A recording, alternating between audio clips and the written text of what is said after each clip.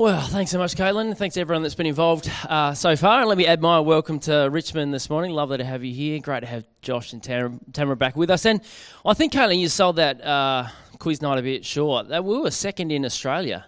Now, I wasn't part of that, but that seems significant, doesn't it? Second in Australia. I think only pipped by Knightsbridge, another Adelaide-based Baptist church. But anyway, fantastic that we're able to be part of that. And yeah, we're going to continue. We're going to finish, as Caitlin said, our series in Philippians today. I think when I was up here a few weeks ago, I might have mentioned that Philippians to me feels like, you know, the mixtape of some of the greatest tracks in the New Testament. So it feels like we're on the final track of this morning in Philippians chapter 4. But again, I think there's some really important things for us to grapple with as a community, particularly in the cultural moment in which we live, as we think about these last few verses in Philippians chapter 4. So if you've got your Bibles there or your Bible app or whatever, let's open to Philippians 4 and let's read this passage together as we begin this morning, and then we'll dig into it.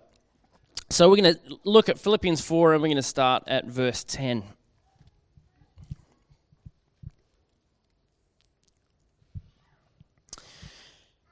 Starting in verse 10, I rejoice greatly in the Lord that at last you renewed your concern for me. Indeed, you were concerned, but you had no opportunity to show it. I'm not saying this because I'm in need, for I've learned to be content whatever the circumstances. I know what it is to be in need, and I know what it is to have plenty. I've learned the secret of being content in any and every situation, whether well-fed or hungry, whether living in plenty or in want. I can do all this through King Jesus who gives me strength. Yet it was good of you to share in my troubles. Moreover, as you Philippians know, in the early days of your acquaintance with the gospel, when I set out from Macedonia, not one church shared with me in the matter of giving and receiving, except you only. For even when I was in Thessalonica, you sent me aid more than once when I was in need. Not that I desire your gifts. What I desire is that more be credited to your account. I've received full payment and have more than enough. I'm amply supplied, now that I've received from Epaphroditus the gifts that you sent. They were a fragrant offering, an acceptable sacrifice, pleasing to God. And my God will meet all of your needs according to the riches of his glory in King Jesus. To our God and Father be glory forever and ever. Amen. Greet all God's people in King Jesus. The brothers and sisters who are with me send greetings. All God's people here send you greetings, especially those who belong to Caesar's household. The grace of King Jesus be with your spirit. Amen.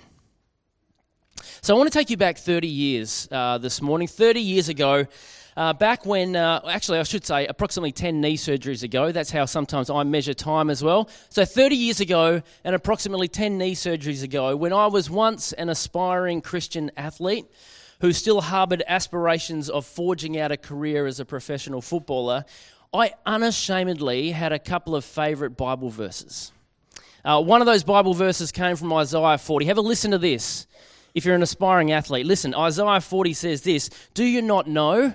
Have you not heard? The Lord is the everlasting God, the creator of the ends of the earth. He will not grow tired or weary, and his understanding no one can fathom.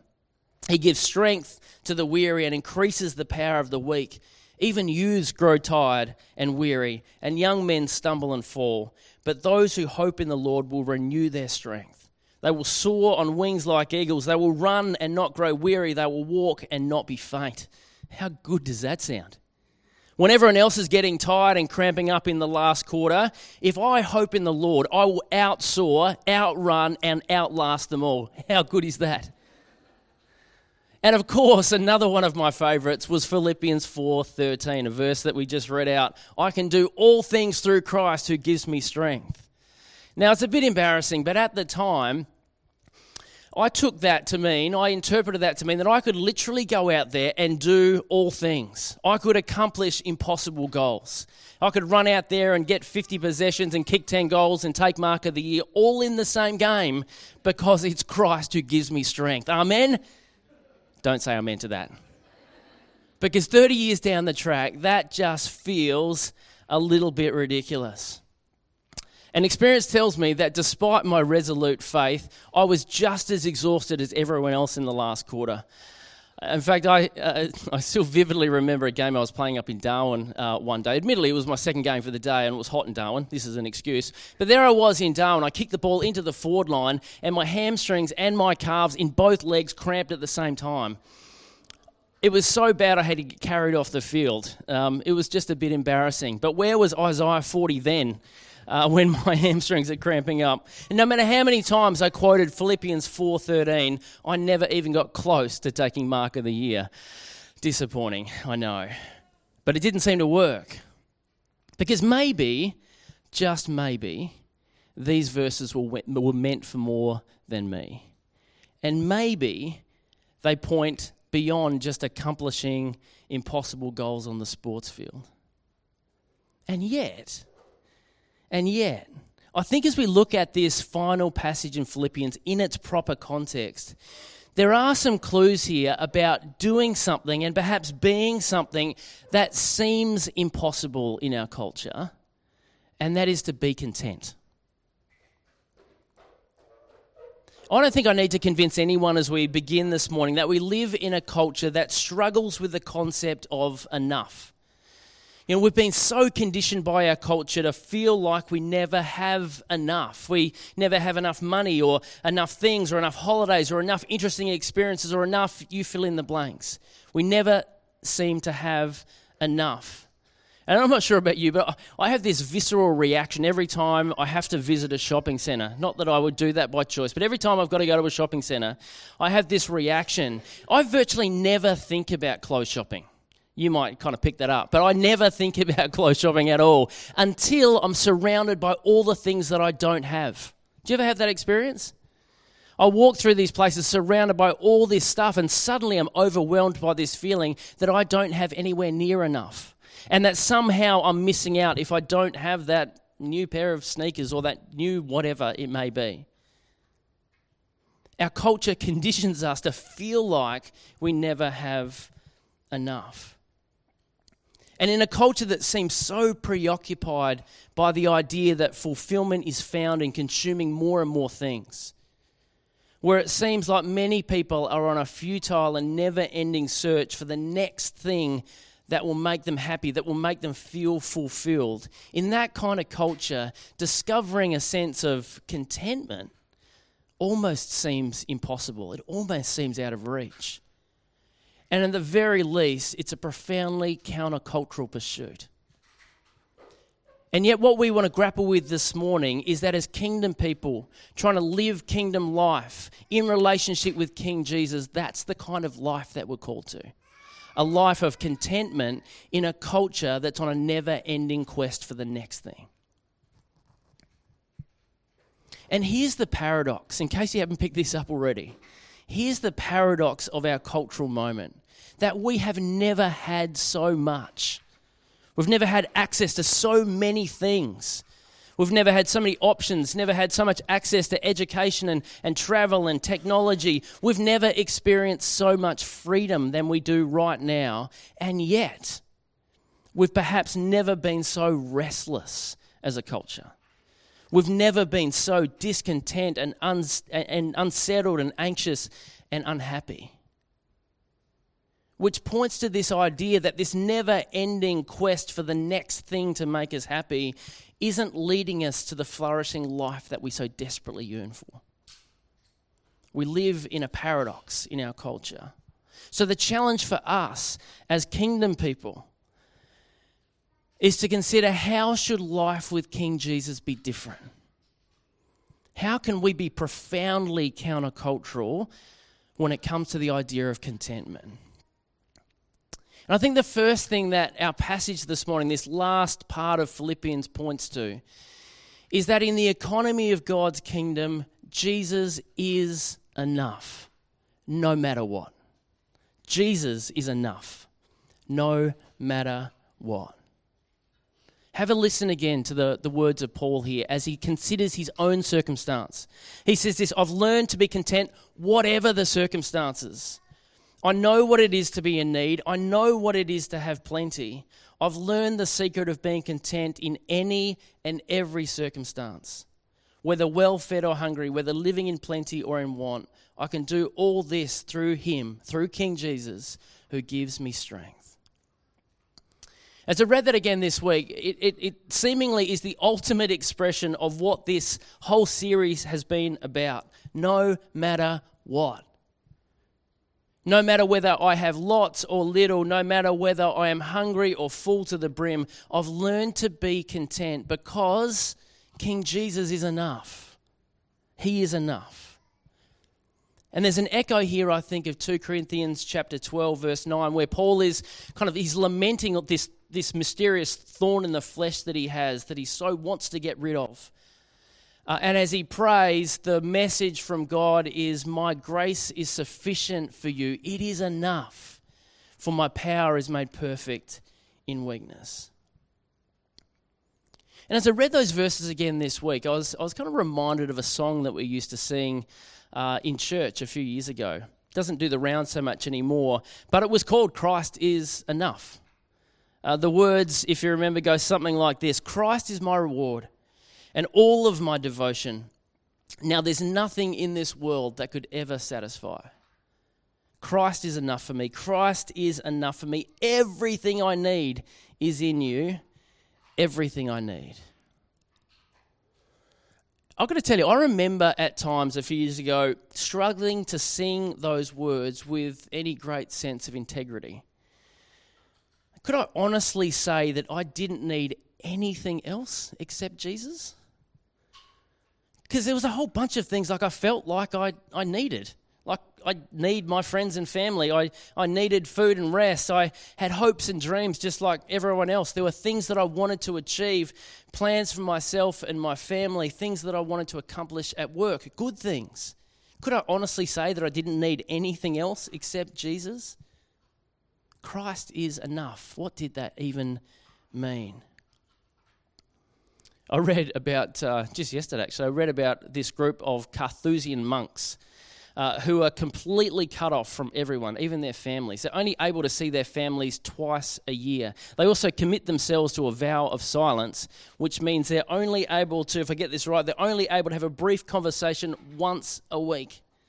The rest of the time it's only prayer. Families twice a year, one brief conversation a week. That's it. Is that what it means?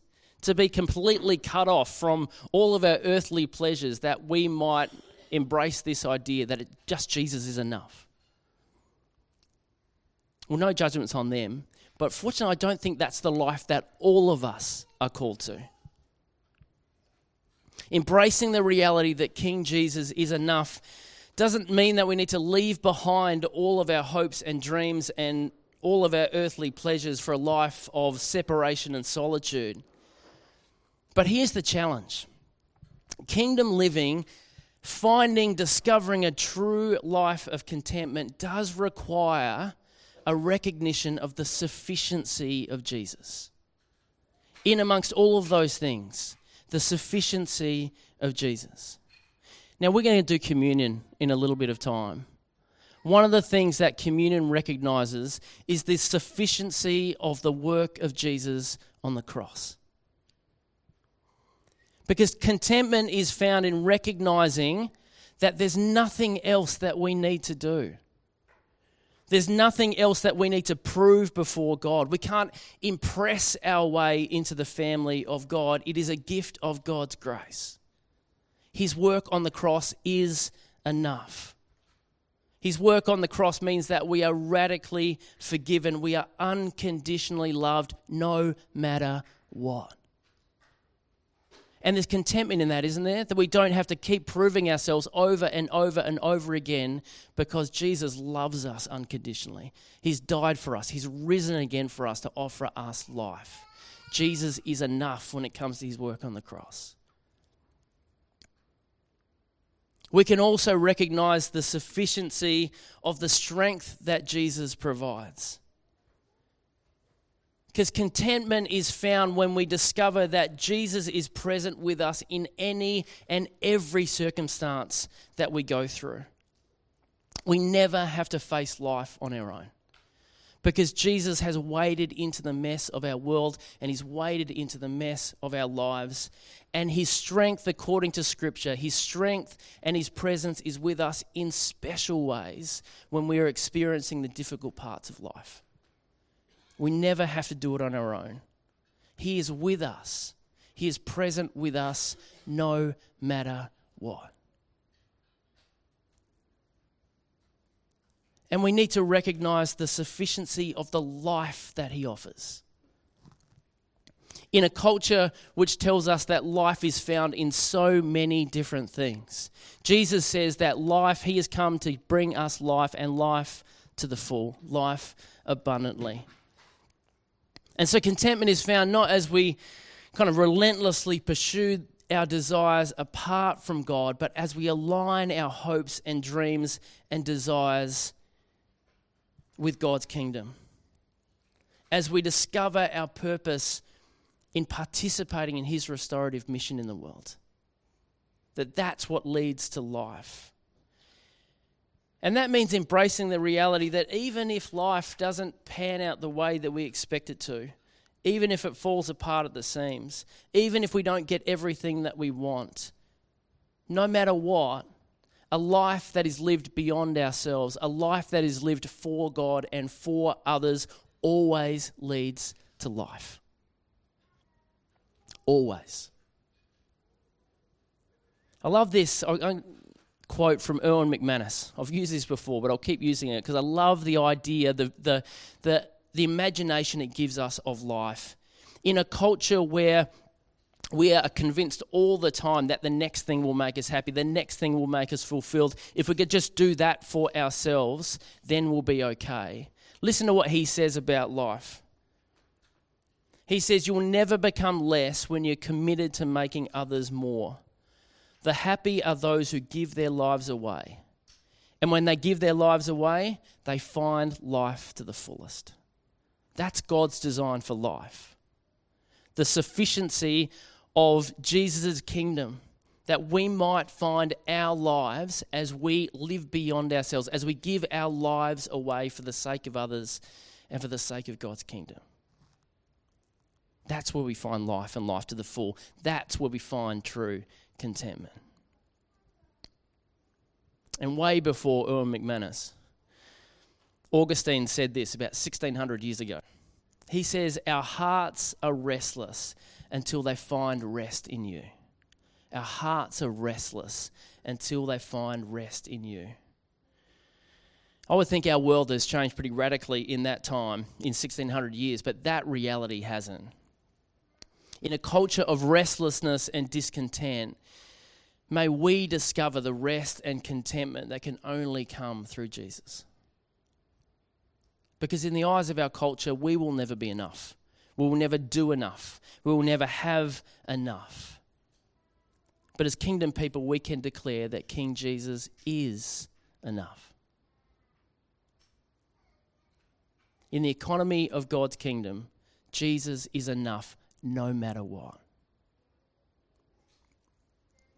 But before we leave Philippians, I think there's something else in here as well. Something else that relates to contentment, but I think is also a challenge for us as community. And I think this last part of Philippians also points to the fact that in the economy of God's kingdom, community, family, ensures that everyone else has enough, no matter what. As we read through those verses earlier on, hopefully you picked up this concern that the church at Philippi had for Paul's needs and their commitment to providing for him. Verse 10 says that Paul rejoiced greatly that at last they had renewed their concern for him. Verse 14, it was good to share in my troubles. Verse 16, you sent me aid more than once when I was in need. Verse 18, I've received full payment and have more than enough. And we know from earlier on in the series, don't we? Where's Paul? He's in house arrest. He's completely reliant on others to supply his needs. But what this reminds us is that Paul, stuck there in house arrest, is not out of sight, out of mind. he has this community of believers, this family in Philippi who are completely committed to care for him. They've committed themselves to provide for him to the point where Paul can say of himself, I've got more than enough. You might even read this. I had this moment during the week. You might even read this and kind of say, well, it was easy for Paul to say that he's learned the secret of contentment when this church community is just giving him everything that he needs, right? Of course he can say he's content. But the contentment that comes from knowing that Jesus is enough and relying on the kindness of others to supply our needs are not supposed to be mutually exclusive. Because that's exactly the way God has designed the world to be. We're not designed to do life on our own. We're not designed to live life for ourselves. God has gifted us community. He's invited us into family. I was reminded of a psychologist, Urie Bronfenbrenner. Great name, isn't it? Urie Bronfenbrenner. He said this about family. Family is a group which possesses and implements an irrational commitment to the well-being of its members. I love that. An irrational commitment to the well-being of its members. It's a commitment to look after each other no matter what. I just wonder as we finish up this series in Philippians what that might mean for us as church family.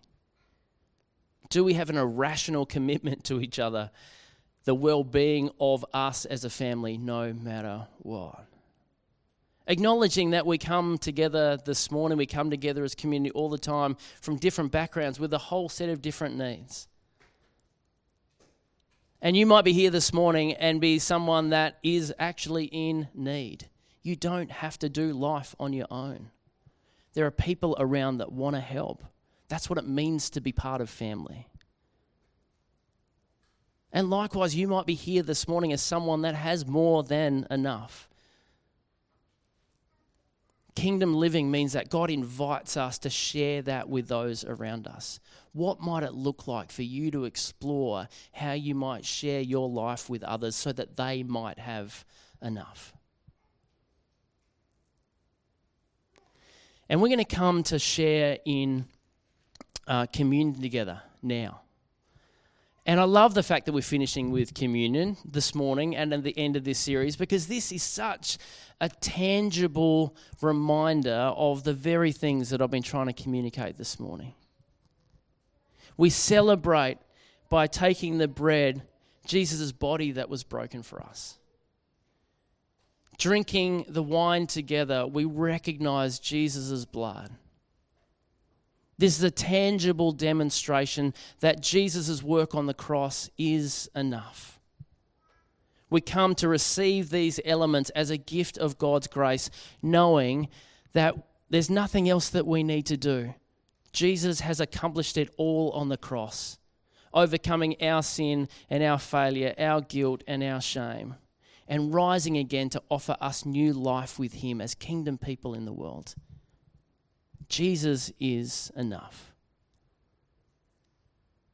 We do this together, knowing and recognizing that Jesus didn't consider equality with God as something to be taken advantage of, but made himself nothing.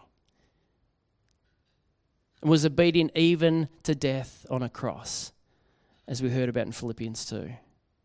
Jesus waded into our mess with us. He is present with us in everything that we go through. And the best thing is, we do this together as a community. It's a little meal that not only points to what Jesus has done, but points to the future, because one day as God's kingdom people, we will celebrate a feast together with him. It's a little taste, a little glimpse of what God's future looks like. And we do it together as community. This is not an individual activity, although we do have to eat and drink ourselves. But it's something that we do together, collectively, as family. Because that's how God has drawn us together. This is what brings us together.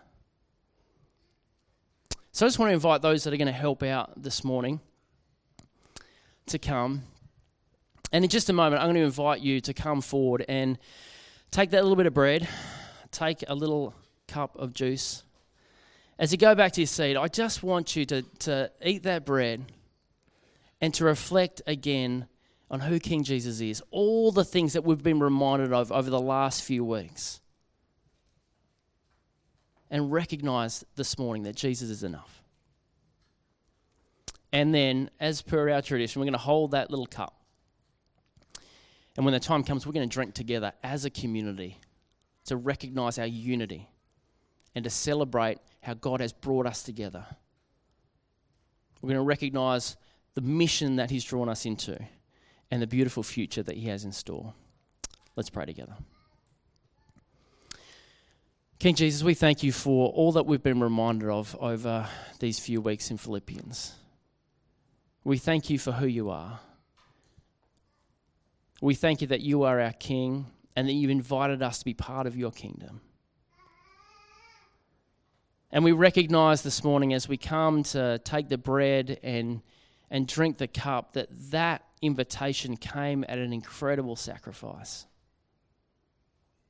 So we recognize this morning, we thank You for the gift of Your grace, the gift of Your life, that we can be part of Your family, that we can contribute to Your kingdom because of Your work on the cross. And we just thank You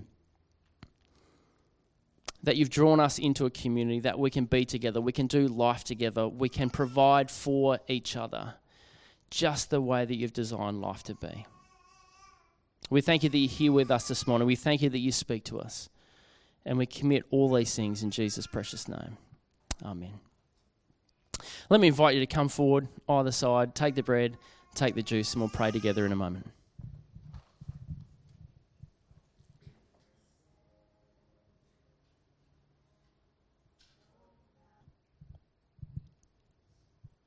King Jesus, we pray that You might continue to inspire and empower us to be Your people. As we live lives that reflect who You are, as we are Your image and likeness for our world, may we live our lives in such a way that those around us, that the world around us might see a different way of life, a different way of being human, a different way of relating to You.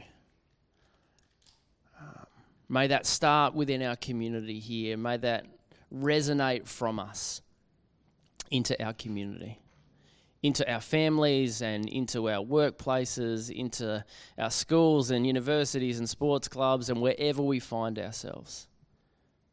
And we thank You that we don't do that alone, that You gift Your Spirit to us, to fill us, and to empower us, to inspire us, to be the kind of people, the kind of community that You've called us to. So we pray that we might go out from this place this morning filled with Your Spirit, inspired by You, Jesus, to live as Your kingdom people in the world. And we thank You and we commit all of that to You in Jesus' precious name. Amen.